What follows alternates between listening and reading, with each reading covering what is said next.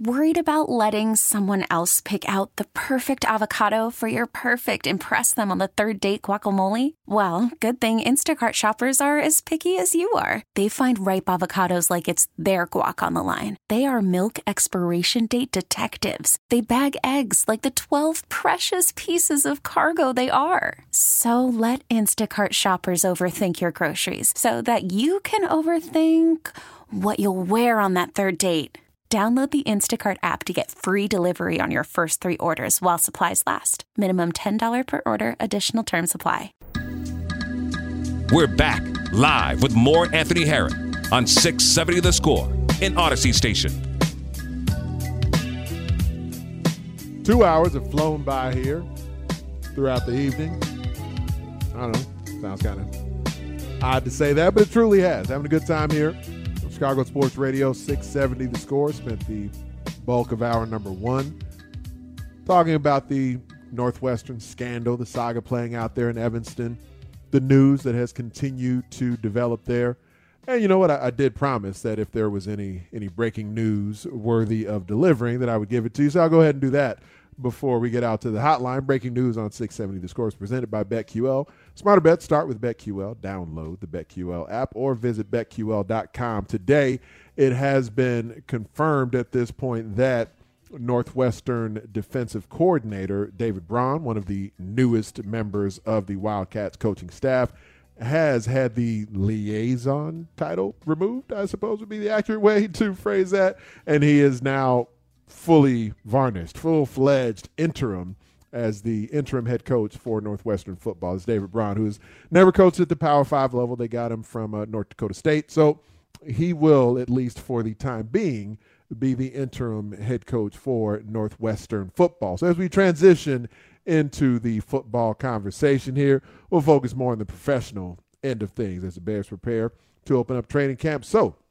let's go out to the Score Hotline, presented by Circle Resort and Casino in Las Vegas, home of the world's largest sports book, and talk to my guy Dan Wiederer, Bears beat reporter from the Tribune. Dan, how you doing this evening? Doing great, Ant. Great to talk to you.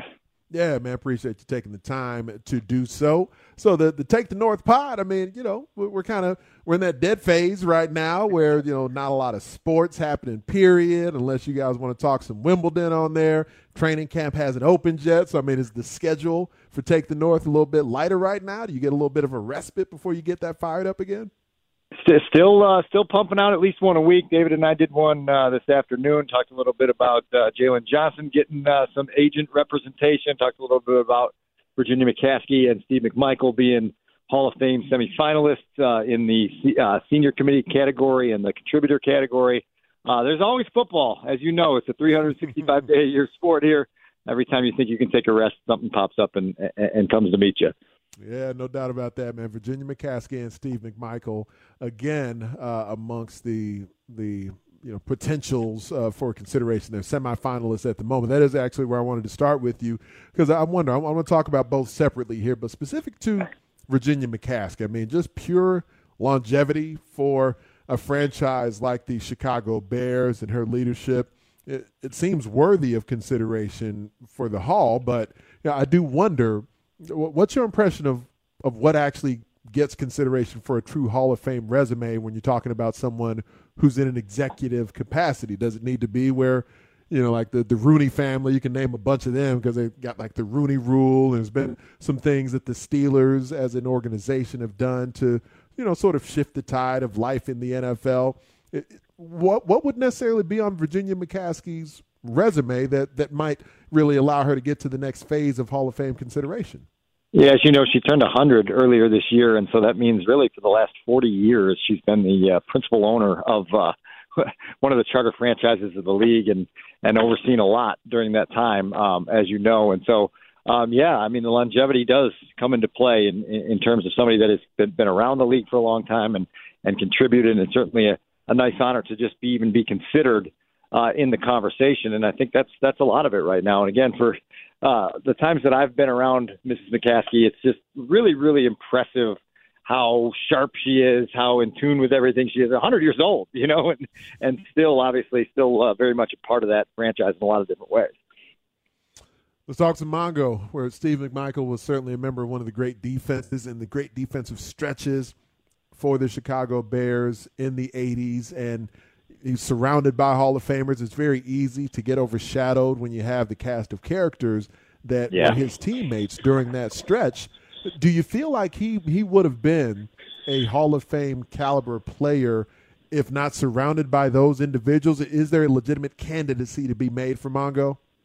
There's certainly a legitimate candidacy to be made, and I think it's one of those things that goes hand in hand. I think he's in consideration because he was surrounded by those Hall of Fame players, and that he also helped make them Hall of Famers. You talk to every one of those guys, whether it's Dan Hampton or Mike Singletary, and to some extent Richard Dent, they tell you what Steve McMichael meant to that defense and what he brought, not only from a personality standpoint. We know how boisterous and how he was, particularly in his younger days, but the way he worked and the way he grinded and the way he committed and the way he pushed to get the most out of himself and his teammates on an everyday basis is not to be overlooked. And there are numbers that go along with Steve McMichael's resume that are hard to overlook.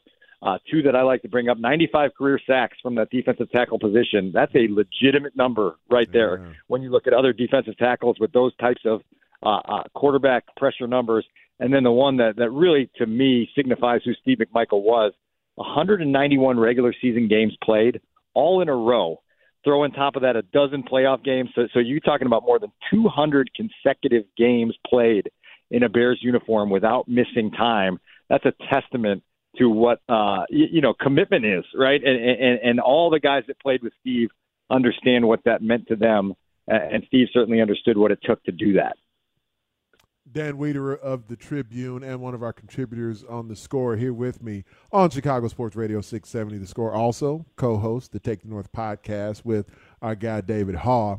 And you recently wrote a bit just about the space the Bears are in as it relates to Arlington Heights and where that conversation seems to be going. In the end, a lot of posturing will likely continue to happen here, and taking meetings with everyone and due diligence makes all the sense in the world. But do you think there's a legitimate chance that the Bears don't end up in Arlington? There's always a chance. I just when you look at the chessboard and you see that they own this 326-acre property in Arlington Heights, when you understand the vision that they have for what that can become, when you understand why they purchased that property to begin with, you know that that's the front runner, and there's just a lot of chess that needs to be played to get the numbers to make sense, to understand what the taxation challenges look like, to understand what funding is going to be needed to build the stadium. There's a lot of story ahead when it comes to the Bears stadium situation, and people just have to buckle in and be ready for the roller coaster to take some twists and turns. But certainly Arlington Heights sure seems to be the favorite and will remain the favorite until anything even close to as viable as that property is pops up. And so it's just going to be really interesting to watch this all unfold and to see some of the games that need to be played. Kevin Warren is here because of some of the work he did in Minneapolis in getting U.S. Bank Stadium built. There's a different political climate here. There's a lot of different dynamics at play. And so you got to just figure out how to surf those. And it's going to be, fascinating, really probably 6 months here in the near future to figure out which direction this goes.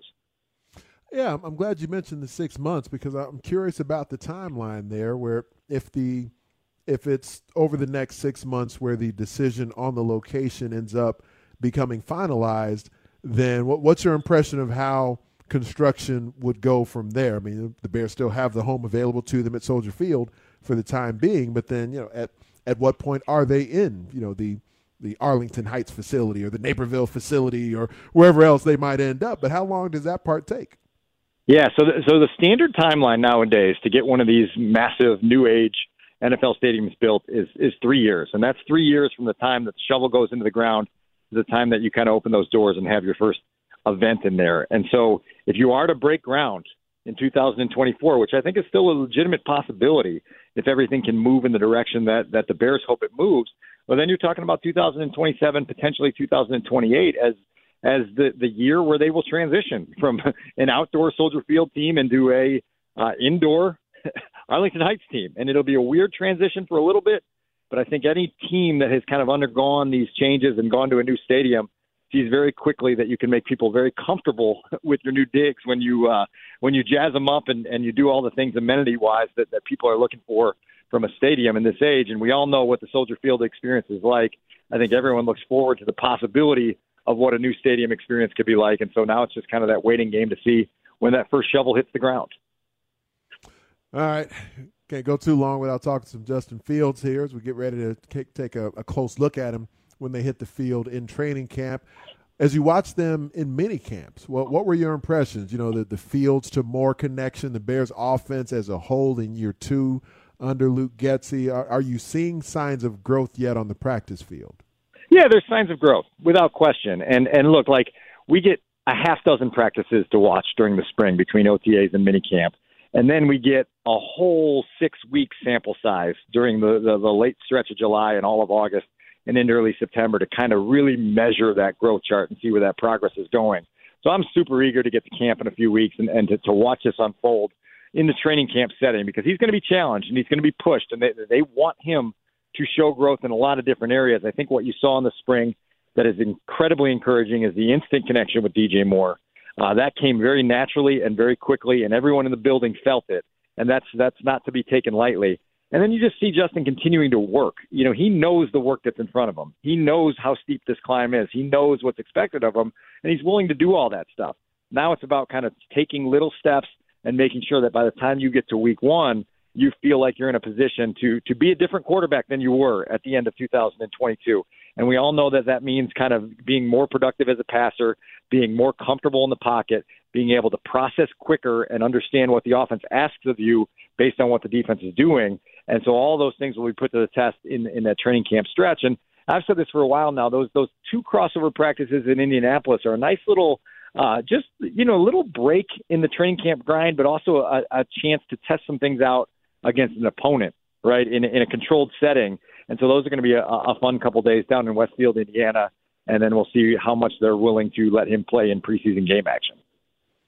Do you think that Chicago Bears fans, do they have the stomach for a Daniel Jones or Tua Tagovailoa type of scenario where it's like, there's enough to stick with here, but it's still not 100% sure. If we get through the end of year 3 and that's the case, or even if it's just looking along those lines during season 3 for Justin Fields, do Bears fans have the stomach for that, or does it feel like it needs to be definitive? Like he's on an MVP trajectory, and we kind of know that for sure. I think everybody wants it to be definitive. I think this league tells us that more often than not, it's not definitive. And we lived it with Mitch. We lived it with Jay. We understand what happens when it isn't certain and you can't tell. And there is a lot of gray areas. All of a sudden, people start gravitating to their different corners and really pulling on that rope and playing that tug-of-war game that really exhausts Chicago. Is he good? Is he bad? Is he good? Is he bad? You know, we've done it forever. And I think that's a very real possibility in 2023 for the Bears. Now, it's up to Justin to kind of change that narrative, and the way to change that narrative is to play really well, to play winning football, to show not only the fans, but obviously the front office who's going to be watching this very closely that, yeah, this is a guy worth investing in. This is a guy worth building around for the long term, and it's going to be a pivotal 17-game stretch here, and there's so much that plays into that. I'll obviously be looking into this closer when camp starts, but availability is going to be part of this. When you look at some of the time that Justin has missed during his first 2 seasons, you can't afford to have on your resume more games missed due to injury or illness than you have wins, and so that's going to be another test for him, is to play 15, 16, 17 games and to win a bunch of those as well. And that winning aspect of things, it's more than fair to expect that the Bears should be capable of more of that on the field. Now, what do you think as you've gotten to interact with Ryan Poles here over the year that he's been running things? What's your impression of what he anticipates? It's one thing to talk about being competitive and taking the North and things like that, but do you feel like between Poles and Eberflus, how big of a leap do you think they feel is realistic for the core that they've assembled for this coming season? I get the question all the time. I mean, what do you see? What do you see out of the Bears? What do you think they're going to do this year? And I say, right now I'm kind of sitting on the 6 and 7 win fence, trying to sit there, and people are disappointed by that. And I say, well, look, that's doubling your win total, and that's making a tangible step forward in terms of your ability to succeed. I know one thing that Ryan talks a lot about privately, and then obviously with the team, is just creating a championship mindset. And that means that when you get into these close games, you're not okay with celebrating, oh, we were in close games. You find a way to understand that, okay, there's 5 minutes left, we're up by 3. There's 6 minutes left, we're down by 4. We're going to do what it takes to win this game. And there's a lot that goes into that. Part of it is the quarterback being able to do what Patrick Mahomes does on a regular basis, which is just get the ball and say, jump on my back, we're going down to get the winning score here, and we're going to celebrate when this is all over. And part of it is just having a core group of playmakers and leaders that can make those plays that turn those close losses into close wins. And so they're going to have to show a lot of that growth. They're going to have to show a lot of that maturity. And so Ryan and Flus are responsible for creating the culture part of that and instilling the talent and developing some of these younger players so that when the games are on the line, somebody somewhere will step up and make that play that swings it. What does it indicate to you that Jalen Johnson has now hired an agent? Does that expedite the timeline at all? Or now that you get somebody in the mix, does it mean they're kind of starting at square one with getting some talks going? Yeah, David and I talked about this afternoon. I think at the minimum it opens the lines of communication. And there's 3 guys from that 2020 draft class that you would talk about potentially getting an extension before the season starts or before the year's up. And it's Mooney, Kmet, and Jalen Johnson. With Mooney, you get 2 screws put in your ankle and you're coming back from a tightrope surgery. If you're the front office, you say, we need to see how you look. We need to see how you play before we start to engage in extension talks there.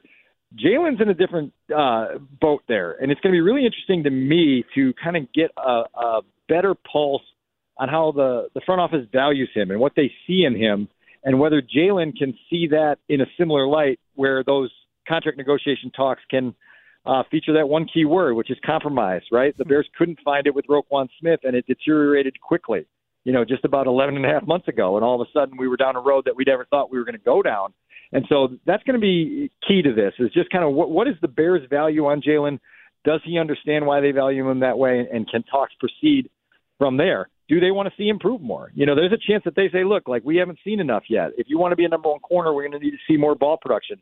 We're going to need to see, consistency and durability in a way that if we're going to pay you, we want to see the production first. And so that's going to be part of the questioning, I would imagine, in a couple of weeks when Ryan and Matt get up and speak to the media. And then it'll be interesting to hear kind of how that unfolds throughout the preseason.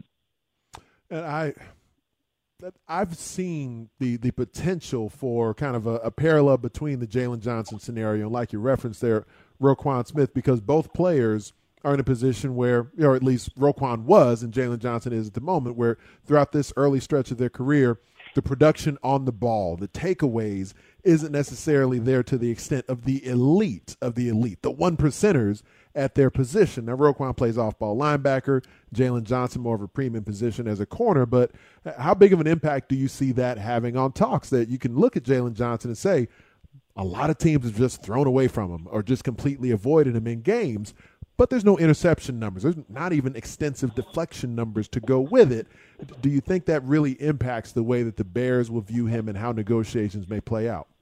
I mean, I think it will impact it to some extent, for sure. And it's where it's interesting because Roquan wanted to be paid as the number one linebacker in the league, and he wanted to set records with the figures that came out in the contract, and the Bears just weren't willing to go that far. And ultimately they traded him away, and the Ravens gave him what he thought he was worth. And so that is what he's worth now, right, because they were willing to pay it. And so now with Jalen, the question is what is the number that the Bears put on him right now? And does Jalen feel like he's beyond that? And that's where it gets tricky sometimes, and certainly where hiring an agent helps is you can soften the blow of those conversations back and forth, which I think is part of the reason that things deteriorated as quickly with Roquan Smith, because that's hard to hear from a boss, right? Like, well, we just don't think you're the best linebacker in the league, and you say, well, screw you. I'm not gonna practice in training camp. You know what I mean? And then it becomes this whole contest back and forth for a little while. Jalen has certainly publicly spoken with an understanding that he wants to win, he wants to prove his worth, he wants to be here for a while. Now it's just a matter of seeing where this thing goes. Look, they've got to identify building blocks, because we're at a stage now where the Bears can't hang around and just count on forgiveness from a fan base that was beyond forgiving in 2022. They want to see success. They want to see building blocks. They want to see this thing propelling in the right direction. And so those guys need to step forward here in 2023 and prove who they are. All right, last thing, Dan, I appreciate you being generous with your time here. You're going to be there at training camp the week after next watching the Bears. Yep. Will they add a pass rusher between now and then?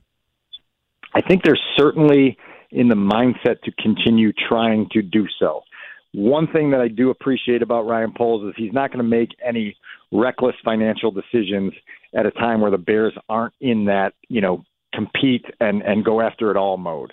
I think they would be smart to try to find somebody with a proven track record of rushing the passer to come in on a team-friendly short-term deal and use this as a springboard to their next contract. If they can't find that guy, you can't force the issue and put yourself into a situation where now all of a sudden some of the cap room that you have to be flexible with and to go out and build your roster gets chewed up because you felt desperate on the eve of a training camp of a season where most people think you're going to win 7 or 8 games, or 6, 7, 8, whatever that may be. I think they're going to make a push. I think they're going to try to add to that room, and I wouldn't be shocked if it gets done. Now it's all just a matter of do those numbers work out, and that's the crazy thing I tell people all the time. We can watch a football game with our own eyes and know whether there's a win or a loss.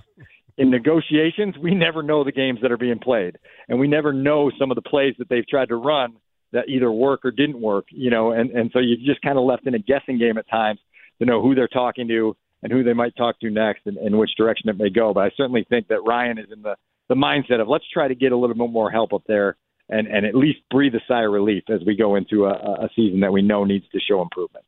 Yeah, secondary in good shape. Linebackers, you've spent the money. Got to get that pass rush rolling. It may happen even in the midst of camp. So I guess that's just one other spot where patience will likely be a virtue as Ryan Poles works this thing out, man. I'm looking forward to seeing you up there. I don't know exactly when I'm going to go up there to camp yet. I'll show my face on occasion usually, but I know you'll be there every day with the rest of the Bears beat. So I look forward to seeing you there in person. No doubt about it. I told David this afternoon, this is like when you're at the airport and they haven't started boarding the flight yet, but the gate agent has announced that boarding is coming soon, and you start to get a little restless. You get out of your chair, you start creeping toward that gate. That's where we're at right now, so it'll be here before we know it. Yeah, man, next thing you know, the plane's going to be taxiing and that thing's going to lift off, and it's going to be like the flight I had the other day. 6 hours is going to feel like a long time, but hopefully you enjoy it with the rest of us. Thanks for your time, Dan. Can't wait. See you soon. All right, there's Dan Wiederer of the Tribune and of the Take the North podcast, and certainly one of our contributors here at The Score. I promised a little baseball conversation as it relates to one of our teammates here at The Score who you heard on the air before I came on. Some congratulations on the way, and I'll put a little personal spin on it. Tell you what I mean next here on Chicago Sports Radio, 670 The Score. Worried about letting someone else pick out the perfect avocado for your perfect impress them on the third date guacamole? Well, good thing Instacart shoppers are as picky as you are. They find ripe avocados like it's their guac on the line. They are milk expiration date detectives. They bag eggs like the 12 precious pieces of cargo they are. So let Instacart shoppers overthink your groceries so that you can overthink what you'll wear on that third date. Download the Instacart app to get free delivery on your first 3 orders while supplies last. Minimum $10 per order. Additional terms apply. Next weekend, when Pat Hughes goes into the Hall of Fame in Cooperstown, New York, he will take Ron Coomer with him. He will take Zach Zaidman with him. And the 3 of them will be there celebrating. And that means somebody's got to do the ball games. And your boy gets to do 3 games in full. Cubs, Cardinals at Wrigley. 120 games on Friday, Saturday, and Sunday. I'm doing play-by-play on the Cubs radio network and right here on The Score. Elise Menaker from Marquee will be my partner. We're back live with more Anthony Herron on 670 The Score in Odyssey Station. That put a smile on my face when I heard it earlier. Matt Spiegel, guy who, as far as I know, didn't play any professional sports, as is the case with a lot of the top play-by-play broadcasters in the industry. And I was recently saying this. I mentioned how I saw Adam Amin and Jason Benetti out in L.A. at the Fox Sports football seminar, and I shared with each of them, especially with Adam. I know Adam better than I know Jason, but I talked to Jason a good bit, more so on the air than off. But either way, just shared with each of them just how I'm at a point in my life and in my career, frankly, that I sit back and enjoy the success of others. Others who I just enjoy them, folks I've been around with, folks who I view as whether it's friends or acquaintances, but people I know well enough to just feel good about their success. I'm at a point where I'm just enjoying taking that in. And I heard the guys talking about Adam Amin's tiny but sort of formidable hugs. That wasn't their words; those are my words more than theirs. But I heard Adam on with Dan and Lawrence when he was in earlier, and his I'll call them tiny yet formidable hugs. But they're certainly impressive hugs. I'm a man who enjoys a good hug, and I very much enjoy the success of guys like that, guys like Adam Amin, like Jason Benetti, and had a moment similar to that, just hearing Matt Spiegel make that announcement on his show today on Parkins and Spiegel that he was going to get an opportunity to call a full series of Major League Baseball, and that essentially being a lifelong dream for him. And just what a big deal that is for someone to be able to add that to a list of accomplishments in whether it's in this industry or others. Just feel, I feel good for people when they get to hit a new sort of plateau like that. And even with Adam Amin, when I was talking to him out last week, and just seeing, I remember when I was calling arena football and Adam's agent was reaching out trying to see about him getting some arena football opportunities. It's a while ago now, before he was, recognized as one of the best in the business, but just a guy looking for reps, looking for opportunities, and honing his craft, and now seeing what he's done and what he's become at this point, and recognizing what he's capable of, and he's formidable in every area that he operates in now as a play-by-play. And that's not an easy thing to do. It's not something that everyone, can master in the way that he's begun doing here. And, we've got a privilege in this city to really have some of the best here. And that's what Chicago certainly should be. And with the broadcasters that are in this town with these teams, I really hope that a lot of you out there are able to appreciate what we have access to. And I doubt Speaks has any, I don't know how high hopes he has. Who knows? No reason for him to put a ceiling on any of it. We've seen, Connor McKnight get to do some great things calling White Sox games after, being largely a talk radio personality, and now being able to move over to the baseball play-by-play opportunities and getting more and more of those in radio and television, and feel really good for Connor. And I'll text him, frequently enough, just hearing him on the air, watching him on the air, and just seeing what that has been for him and what that has meant to him after kind of riding the roller coaster in this business a bit.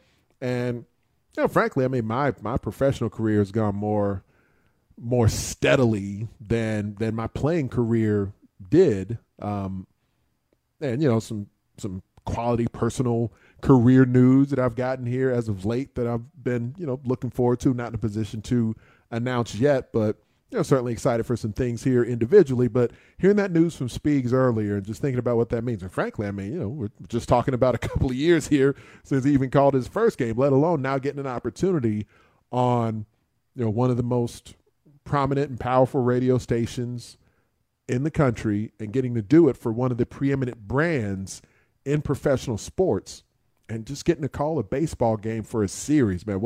I think about what it meant to me. I'm not even close to the baseball fan that Matt Spiegel is. But for me, a couple of years ago, I guess it was last season, season before last, getting to call a football game at Wrigley Field, and just the special event that was when I called the Purdue versus Northwestern game at Wrigley.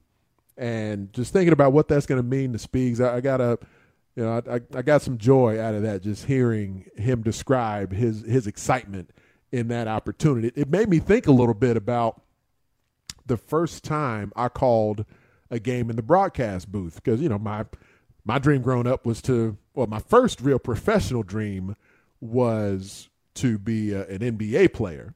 Now, I'm maxed out in my current height in the 6'3", 6'4" range. I think my tallest was around 6'4", and probably more like 6'3" now. But I wanted to be an NBA. I wanted to be Horace Grant. I had the rec specs, had the goggles and everything to go with it. When I was playing high school basketball, I was a power forward at Bolingbrook High School. I was out there blocking shots and getting rebounds, taking charges, dunking the ball, all athleticism, no skill, no finesse. So at a certain point, my basketball game peaked just in pure athleticism and fury. And like, all right, I'm not going to be tall enough to be an NBA power forward or center. Certainly not going to be skilled enough to do that at any high level either. But as I played more football, I was like, okay, yeah, the sport is fun. I enjoy it. I'm good at it. So I went down the football road as opposed to my basketball road, peaking as a varsity high school basketball player. But I had no dream. My wife was the journalism major in our relationship, and she was the one who worked in television and radio while we were in school and after school. So it wasn't until my playing days were done before I even thought about trying to work in sports media and broadcast media.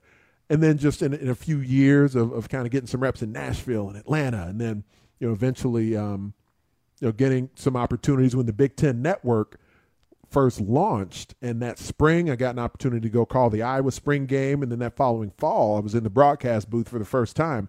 I'd never called a game in the booth before. I mean, frankly, I don't know if any of my bosses at the Big Ten Network listening right now. I kind of fudged my initial resume that I'd sent to, I put a CD, a DVD together to send it to BTN, and, gave the impression I'd called some games in the booth before. I hadn't, not that they really would have cared too much either way.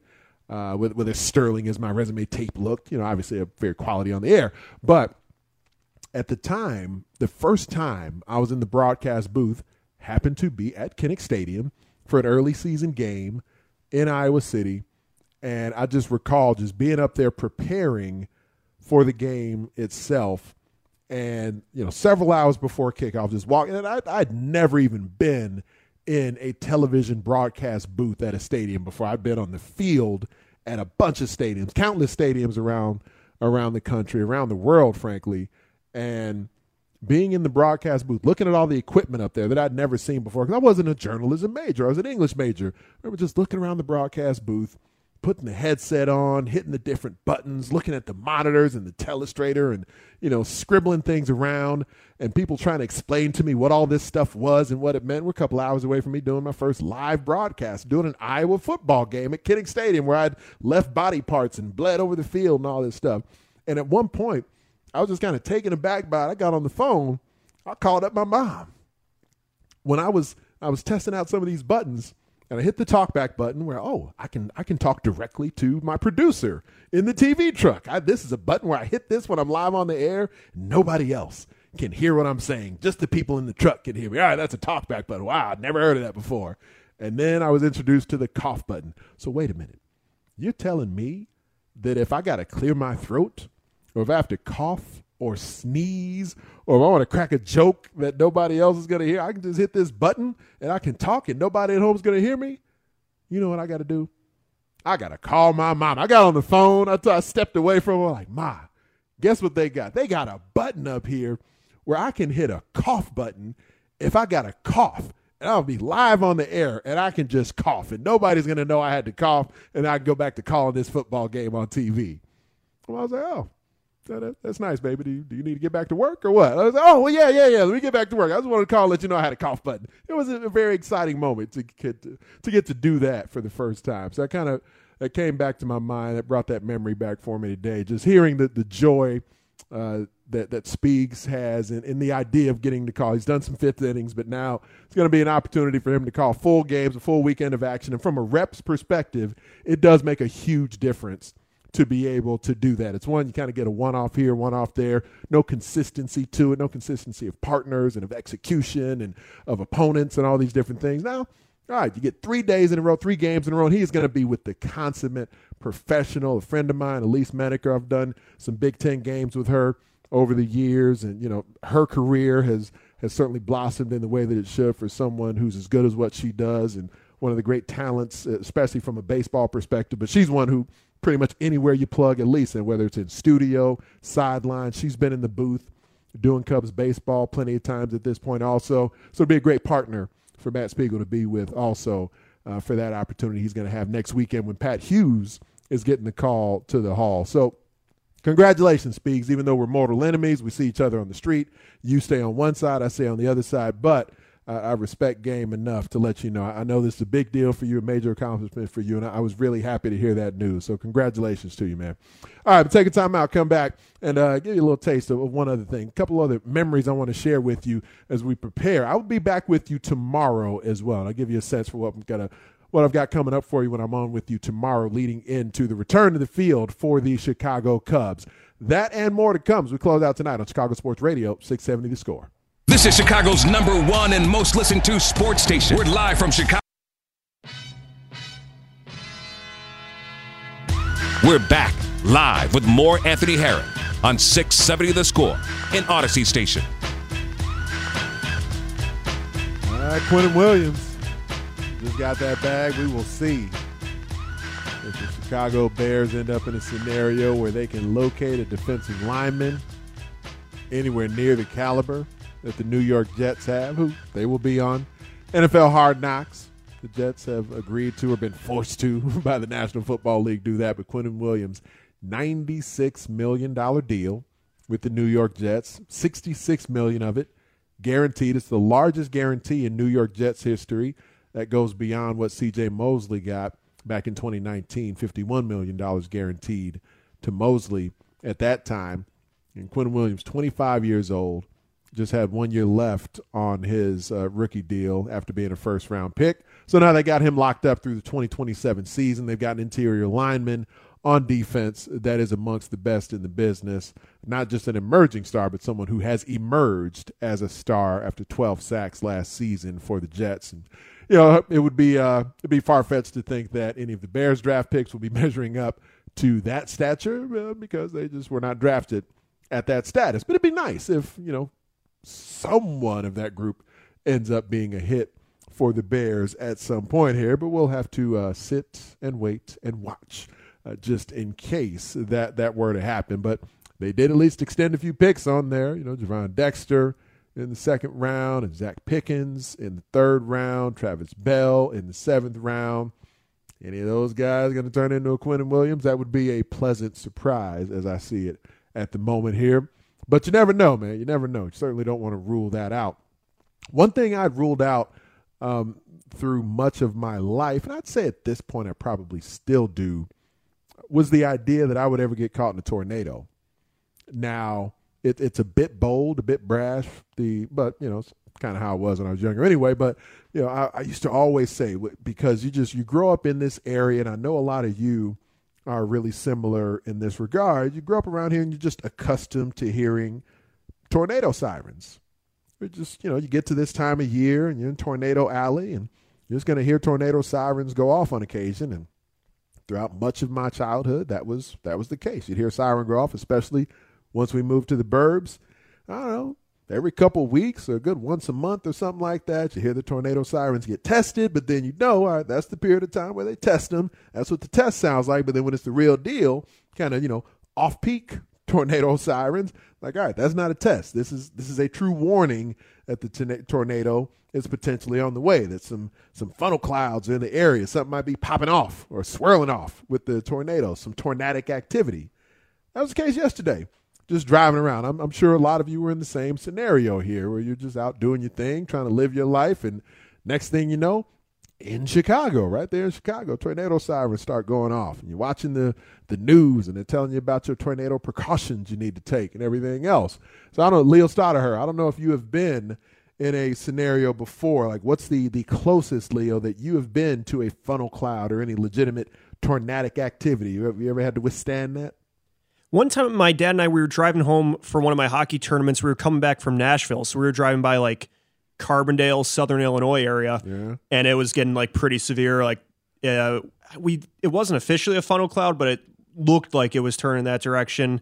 There was definitely tornado-like activity in the area, so we had to like pull over at a gas station and just kind of wait it out in the middle of nowhere. All right, so you did go ahead and pull over. You didn't try to do the storm chaser thing and, you know, try to outrun it like, I Helen thought my Hunt dad was or going to something. try to power through eventually after a long weekend and everything, but no, he eventually pulled over and waited it out. That's the better part of valor in those situations. The closest that I've ever been, and I'm glad a lot of folks out there seem to get through with not too much more than some property damage, and there's certainly nothing too easy about that, but better than the alternative things could have been much worse. But the closest I've been, we lived in Alabama. I was coaching arena football down in Alabama, and it was actually shortly before we were getting ready to leave Alabama and move up here. So this is a good, like 11, 12 years ago. And we had pretty much gotten a lot of our stuff packed up, and a huge system of tornadic activity rolled through Alabama, through the Huntsville area, kind of northern Alabama, southern and central Tennessee, the Tennessee Valley, where we lived at the time.